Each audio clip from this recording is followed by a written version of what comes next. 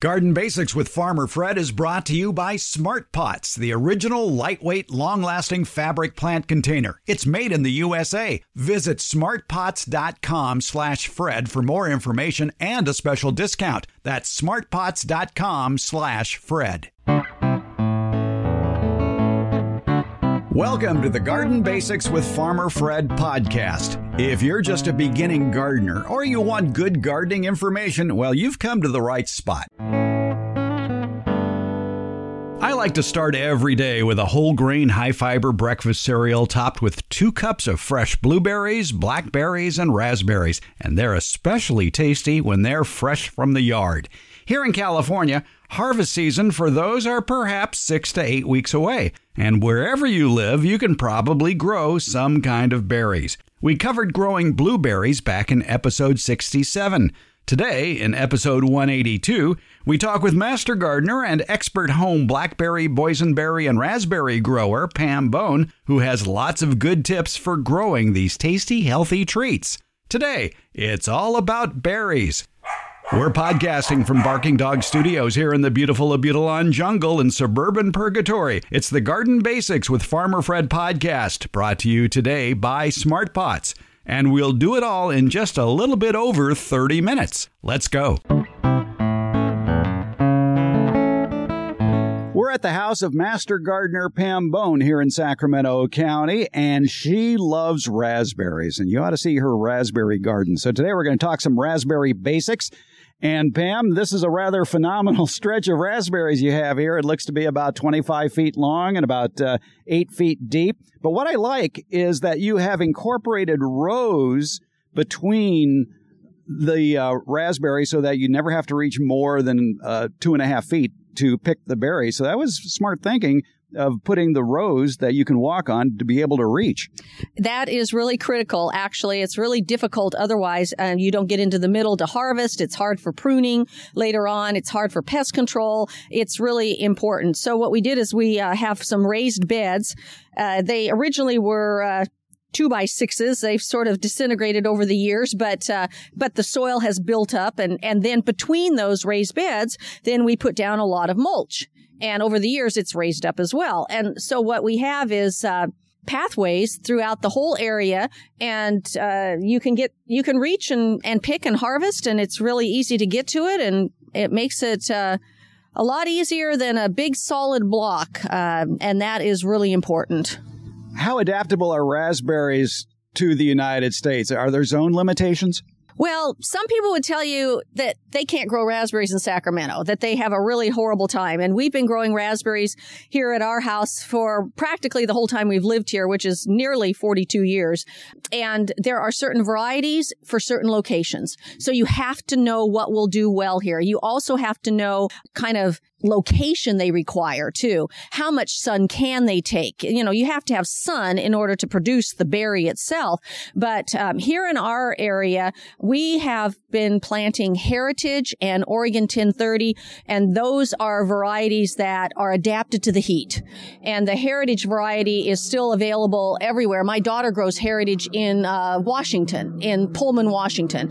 So these are what we call the fall bearers or ever bearers, and they are a little bit different variety than the kind that you put up on a trellis and all, which actually they're much easier to prune and that. So yes, just go to your local cooperative extension or your nursery and find out what varieties are adapted to your area and what are their growth habit, and do you want that kind of growth habit? How much work are you willing to do with training them and pruning them and everything? So we've adapted very well here and produce huge crops of berries.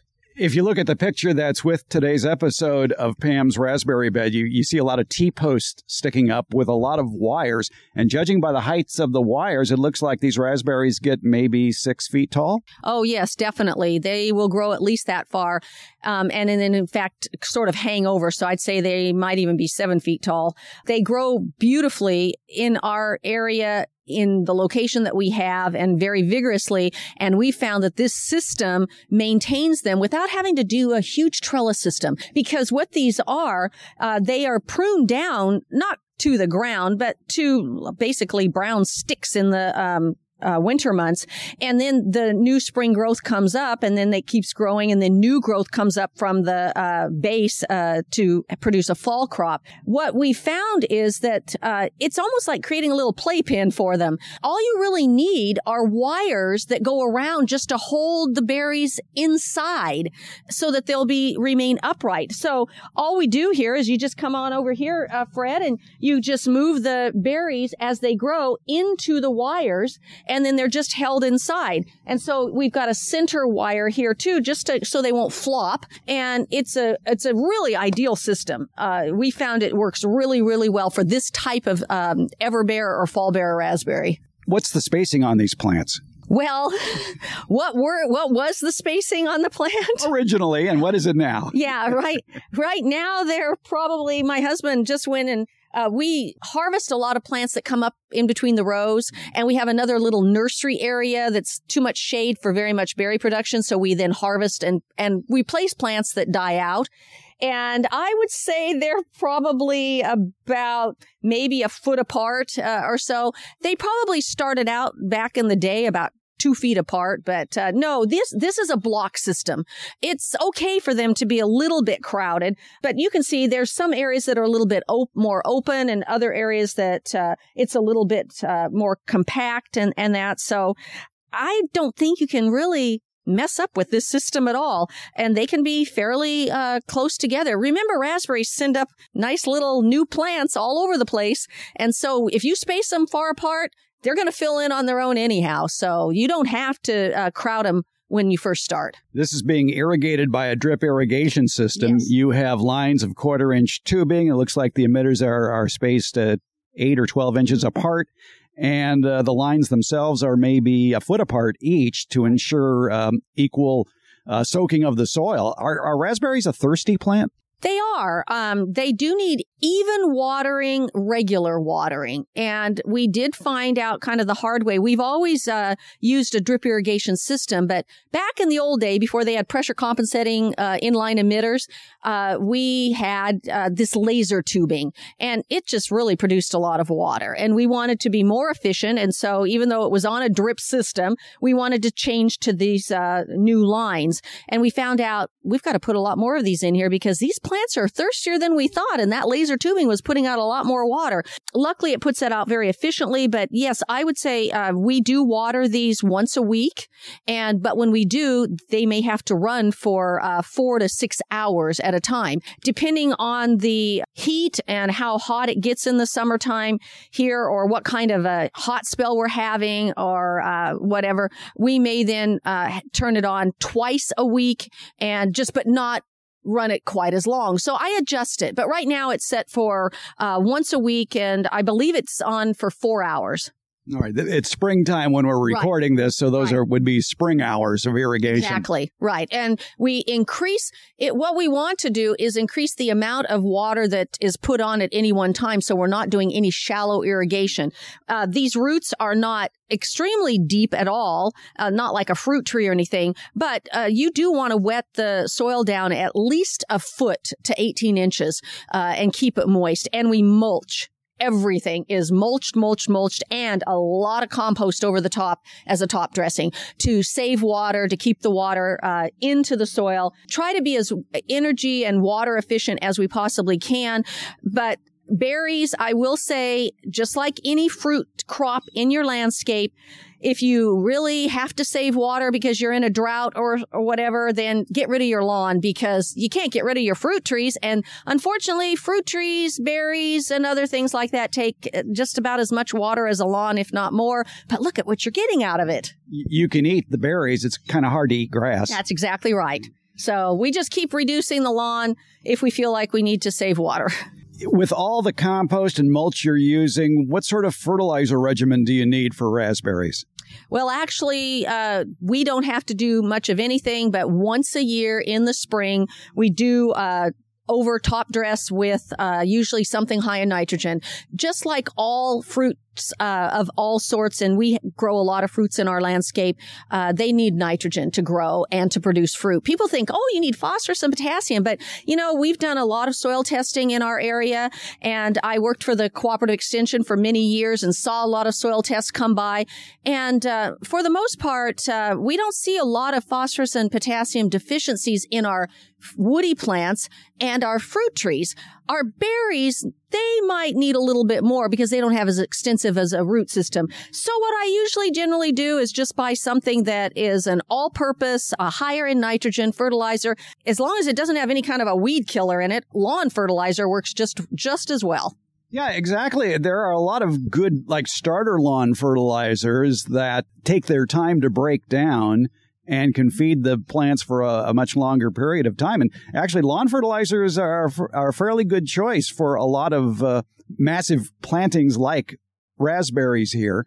And also, like you say, as long as you avoid the weed and feed products and just stick with the feed products, you're okay. That's true. And actually, this year we did put on a lawn fertilizer. We went out and purchased, we needed some more for the lawn itself. And so I thought, well, let me look for one that is high in nitrogen, but has a little phosphorus and potassium and a little P and K in there. And that'll be good for the berry plants. We also, in addition, grow boysenberries as well. And so I needed something that we could do for those as well. And then we can just use the same old thing on our citrus and our apple tree and everything else. One fertilizer makes it a lot easier. Raspberries, harvest time is when, and how do you harvest them, and how long can you store them? Well, the berries, this particular variety, now remember, these are the two-crop variety, and a lot of people may grow raspberries that only produce a spring crop. This one also produces the fall crop. It's Heritage, right? Heritage is the one that you can find in the nurseries now, and it's pretty much everywhere. I think they sell it all over the United States. That particular variety then will start bearing a crop in late May, early June, and we'll get a pretty good crop then. In fact, actually, it might even be mid-May this year. It looks like some of the flowers are getting pretty well developed already at the ends. Now, this is a flower fruiting cycle where these are the old canes from last year that were cut down, and then the new growth that you see here is all from last year. As soon as these bear here in about another month and a half or so, then they are going to die back. And then all the new canes arising from below that are going to come up, they're going to produce then a fall crop. And I will say that it's kind of unpredictable, but most of the time our, quote, fall crop, and I should say fall with quotes around it because really the crop starts in August. Oh. And it'll go till Thanksgiving easily in our area, unless we get a really cold snap. So when that stem has produced berries, that stem should be removed? We usually wait until it starts to look really dead and looks like it's not productive at all. And then we, cut it out. And the reason is we used to just leave them, but we found out that we had that mite problem when we had a little bit of drought stress. And we found that if it's too crowded, you don't get the air circulation, the leaves get dusty and dry, and mites love that. And we just found that it was easier just to remove it, open it up, and get rid of it. And then it left a lot of opportunity for the rest of the canes to come up and grow. And then those come up, then they fruit, and we get a great crop. I say the heaviest crop is mid-August to the end of September, a great crop. And I put up a lot of jam. So my husband has to pick. He does all the picking. I do all the putting up. My husband calls himself the gardener. I'm the horticulturist. We used to work together on a lot of this stuff, but now he's got me in the kitchen, putting all this stuff up. He then will harvest about every 5 days, because if you don't, two things will happen. The fruit will get soft and mushy, and then it'll stop producing. But the soft and mushy attracts a fruit fly that goes to our cherry trees as well here. And we haven't had a real problem the last few years if you're really careful with keeping it up. But sometimes if you let that particular fruit fly go wild here, it will infest the fruit with unknown little white maggots until you're making your jam, and all of a sudden there they are. So, and especially the fall crop. So we have to be really careful and really religious about getting rid of any fruit that's too soft or decayed or whatever. And picking the raspberries, can you pluck them or do you have to cut them? No, in these, you just pull right off.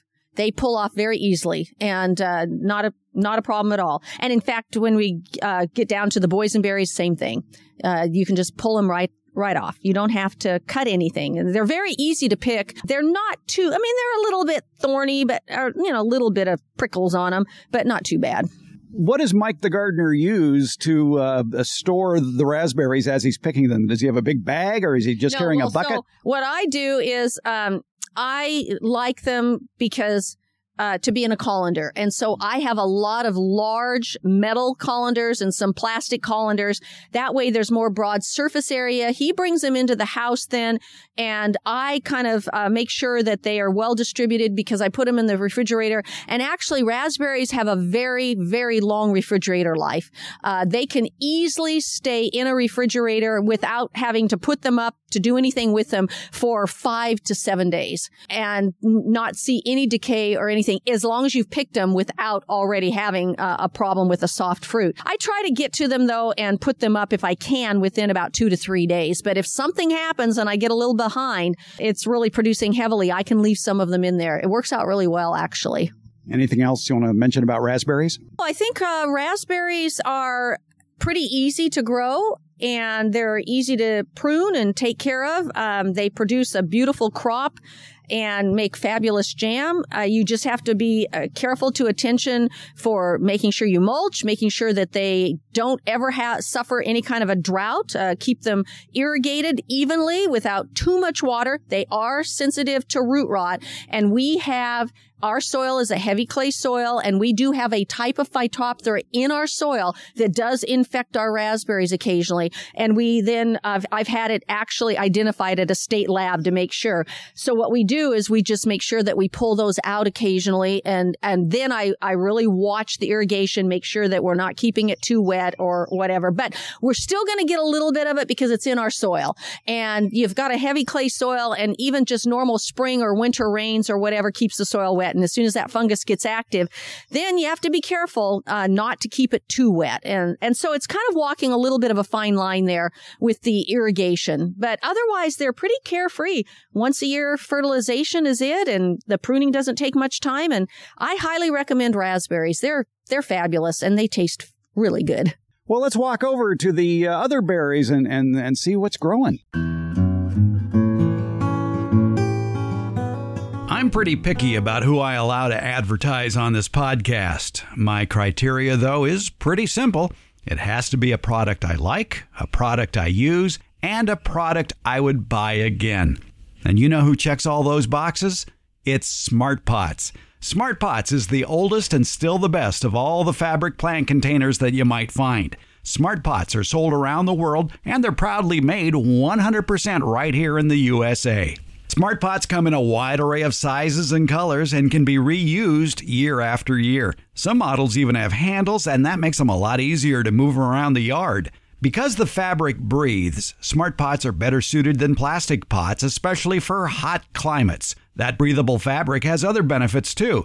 Water drainage issues? Not with Smart Pots. Roots that go round and round choking the root ball like they do in plastic pots? Doesn't happen with Smart Pots. These benefits will help you get a bigger, better plant than what you've gotten in the past with the same size plastic or other hard container. Smart Pots are available at independent garden centers as well as select Ace and True Value hardware stores nationwide. To find a store near you or to buy online, visit smartpots.com/Fred. And don't forget that /Fred part. On that page are details about how, for a limited time, you can get 10% off your Smart Pot order by using the coupon code FRED. F-R-E-D. Use it at checkout from the Smart Pot store. Visit smartpots.com/Fred for more information about the complete line of Smart Pots lightweight, colorful, award-winning fabric containers. And don't forget that special Farmer Fred 10% discount. Smart Pots, the original award-winning fabric planter. Go to smartpots.com/Fred. We are at Pam Bone's house here in Sacramento County. Pam Bone, famous Sacramento County Master Gardener, the original Sacramento County Master Gardener, by the way. And we are at her home where they have developed a yard for over 40 years, and Pam loves berries. Pam, it's almost like Knott's Berry Farm here. You've got boysenberries here. Yes. I come from Washington State. My husband comes from Oregon State, and you have to grow berries, raspberries, boysenberries, whatever. Boysenberries are just ideal for making pies, and I make a lot of pies. They make a wonderful jam, and of course, they're delicious for fresh eating as well. And they love our Sacramento climate. So does that mean that in a state like Washington, they wouldn't do well? No, they do great there, too. Oh. They love it there. They do just as fine. So you just have to decide, do you have the sun for them? They just like full sun, and they do really well in that. They are very adaptable, actually. Describe the trellis that you've designed for them. Years ago, we had a massive system with the big wooden crossbars on it and the ones that you see commercially and all. And it's a pretty daunting thing and it takes a lot of time and energy to install, and it's expensive. And one day we had a massive tree fall and literally destroy our entire berry patch here, including the crossbars. And so we decided, you know what, we're going to do this a little easier. And we're going to use these T-bars, these metal T-bars with wires, and it works just beautifully. It holds them nicely. We've got T-bars spaced out so that you've got not too much tension on the wire, or, too much stress on the wires here. And then we've got the 3-wire system so that the berries can be trained in 3 different locations and tied on with little twisty ties. And then we use kind of a barrel method, sort of where you come up from the base of the plant and then you go onto one of the wires and train the branches sometimes as a barrel loop if you've got a long enough cane, and they loop around, gives a little more maximum sun exposure for the plant. But yeah, these T-bars just work really, really well. They stay in the soil nicely, and you can see they turn in just a little on the edges just because some of the tension's late in the season, but you can twist the wire a little bit tighter and it works great. And it's inexpensive, easy to do, and not so daunting. For you technically minded at home, the T-bars are spaced about 8 to 10 feet apart, and there's a 3-wire system on here that looks like it begins about 18 inches above the ground, and the next 2 wires are also spaced by another 18 inches.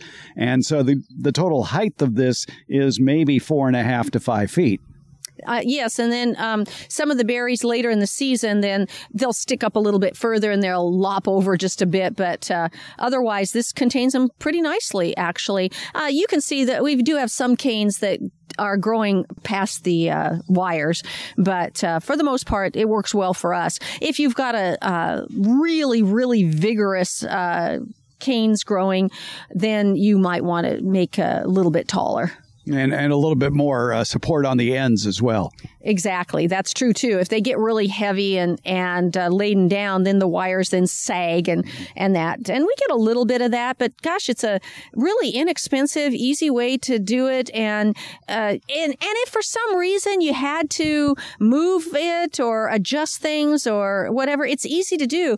This whole thing with the big wooden crossbars and people putting them in concrete and whatever else they do, it's like digging a fence and I don't know, a permanent structure may not be what you needed to have. How do you care for boysenberries then? What are the watering requirements, the fertilization, and the pruning requirements? Well, as far as watering goes, they need regular irrigation, at least once a week irrigation. We have a drip irrigation system using the inline emitters in rows down the berries themselves. We have 3 lines on each of the rows, so we encompass most of the root system. And then we want to make sure that we run that drip irrigation as long as the water is flowing down into the root system. We want it to go down in as far as we can, which is going to be at least 12 to 18 inches is where most of those roots are contained. So you want to make sure that you run the irrigation long enough. I will say that I find that most people do not run their drip irrigation long enough, and they just dribble out a little bit of water. Then you get a very shallow root system. And what happens if you have a dry spell, you forget to water, something happens or whatever, then the plants are really suffer. So watering is really critical. The other thing that we do is we put on a lot of wood chips. We get a lot of arborist wood chips that are delivered to us and put that on. And then we always top dress with compost. We have a lot of compost piles. We have a lot of oak trees and other trees that produce leaves. And plus, of course, I save all my kitchen scraps and that. And that compost then makes a wonderful top dressing. It doesn't completely eliminate fertilization, but it helps to give you a little bit of nutrition as well as keeping the soil moist and cool and helping to mitigate soil fluctuations in temperatures. And then it's going to help with your watering as well. So fertilizing then about once a year. Already did it just a few weeks ago, just as the growth is starting up in usually early March. Then we go in with an all-purpose fertilizer, or in our case, this year and in years past, we often just get an all-purpose lawn fertilizer, high in nitrogen, which these berries need, but it still gives you a little bit of phosphorus and potassium. But nitrogen, people don't realize that you've got to have the growth in order to produce flowers and fruits, and the fact that we're putting on a lot of mulch and a lot of compost on top, and that the soil in our area isn't real deficient in phosphorus and potassium, you don't need very much of it. You're going to get it from your mulch and your compost a little bit anyhow. So the nitrogen's the one thing that is transitory. You put it on and it flows right out with your waters. And you got to be careful not to overwater or you'll lose your nitrogen. So nitrogen's real important that it be put on annually for all fruits, whether they're bushes or vines or fruit trees. Always a good idea to have your soil tested before you do any planting so you know exactly what your soil needs. There are a couple of inexpensive university-related soil testing sites that'll be glad to take your $20 and send you back a soil test report. One is the University of Massachusetts Amherst, and the other is Colorado State University. If you look up either of those universities and put in the words soil test, you'll get the details on how to go about that. And they're fairly complete soil tests, too, so that is a inexpensive option. Of course, you can always soil test for macronutrients and pH yourself. You can find those kits at any garden center or nursery. But yeah, know your soil before you plant anything. Are the boysenberries like raspberries? Once a branch produces, it's done? Yes, and in fact, in this case, because our raspberries, I was saying earlier, are fall bears or ever bears, people call them, because they produce two crops. This produces one crop. We get a crop in June, and then that's it. And then those berries, as soon as they start to really dry back and look kind of crispy, you just remove them. Then the new canes are all coming up from the base of the plant, and we let them just sprawl on the ground while the others are dying back. Then we take them out, and at some point, then put the new ones up onto the trellis. All right. Boysenberries, and what do you do with them? When do you harvest them? Harvesting is in June in our area. Basically, they're pretty much finished by the 4th of July. We can usually count on the last crop just about then, and they will start producing about the first week of June. And you just come out and pick them. You pick them with your fingers. You don't have to use any kind of pruning equipment or anything like that. You just pluck them off, and they store very nicely in a colander in the refrigerator. And I make a lot of pies and jam with them, and we eat them fresh and just love them. They're great. Boysenberries are one of the most versatile berries and do well in a variety of climates as long as you have. They actually will tolerate the sun even better than raspberries. Full sun. They don't do well in the shade as far as, they'll produce a lot of vine, but who wants that? And then you do have to, one thing with boysenberries, like any blackberry, because they're a type of blackberry, is that they will send up errant blackberries, and you can get the blackberry mess if you're not careful, where the patch gets overgrown. So just go out there and make sure you tidy up the rows occasionally and dig out those ones. Otherwise, we don't find them becoming the jungle at all, unless you're just not keeping up with it. Are there boysenberry varieties? Boysenberry is a variety of blackberry. So there are nectar berries, which some people say boysenberries and nectar berries are the same. There are loganberries. There are alala berries. These are all types of berries that were developed from a blackberry. And then there are lots of just blackberries that are not crosses, but have been also genetically grown to produce different varieties of blackberries. So you can just get an ordinary blackberry. These are a larger berry, a little bit softer berry. I like them because I think they're better for pies and that.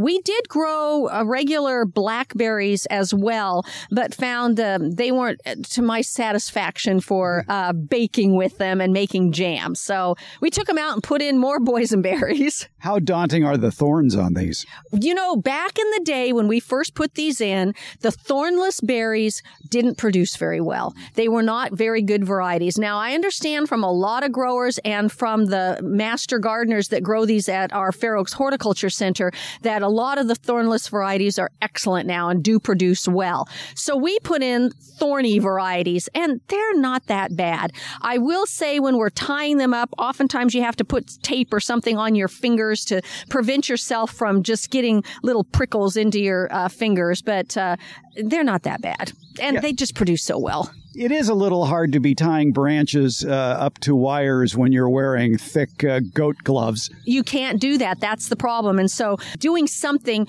and actually what works actually pretty well now, and I found that I like these, is just the little thin latex gloves you use for just clean up around the house and that. They actually work pretty well for being able to tie with those. And then you can replace them and they're cheap. There you go. That's a good quick tip. We are in the boysenberry patch at Pam Bones' house. It looks to be very delicious. He said punnily. Thank you, Pam. Thank you very much, Fred. I enjoy sharing my crop with you. The Garden Basics with Farmer Fred podcast has a lot of information posted at each episode in the show notes. Maybe you'd rather read it than listen to it. That's not a problem. We have a complete transcript posted, and you can find that link in the show notes or on our new homepage, gardenbasics.net. That's where you can find that link as well as all the previous episodes of the Garden Basics with Farmer Fred podcast. There you can leave a message or link up with our social media pages, including our YouTube video page. And at gardenbasics.net, click on the tab at the top of the page to read the Garden Basics Beyond Basics newsletter. And that usually has a bonus podcast attached to it. Plus, in the show notes, there are links to any products or books mentioned during the show and other helpful links for even more information. Plus, you can just listen to the portions of the show that interest you. It's been divided into easily accessible chapters. Want to leave us a question? Again, check the links at gardenbasics.net. And when you click on any episode at gardenbasics.net, you're going to find a link to SpeakPipe, where you can leave us an audio question without making a phone call. Or go to them directly, speakpipe.com/gardenbasics. You want to call us? We have that number posted at gardenbasics.net. Spoiler alert, it's 916-292-8964, 916-292-8964. Email? Sure, send it along with your pictures to fred@farmerfred.com. Or again, go to gardenbasics.net to get that link. And if you send us a question, be sure to tell us where you're gardening, because as I am fond of saying, all gardening is local. Find it all at gardenbasics.net.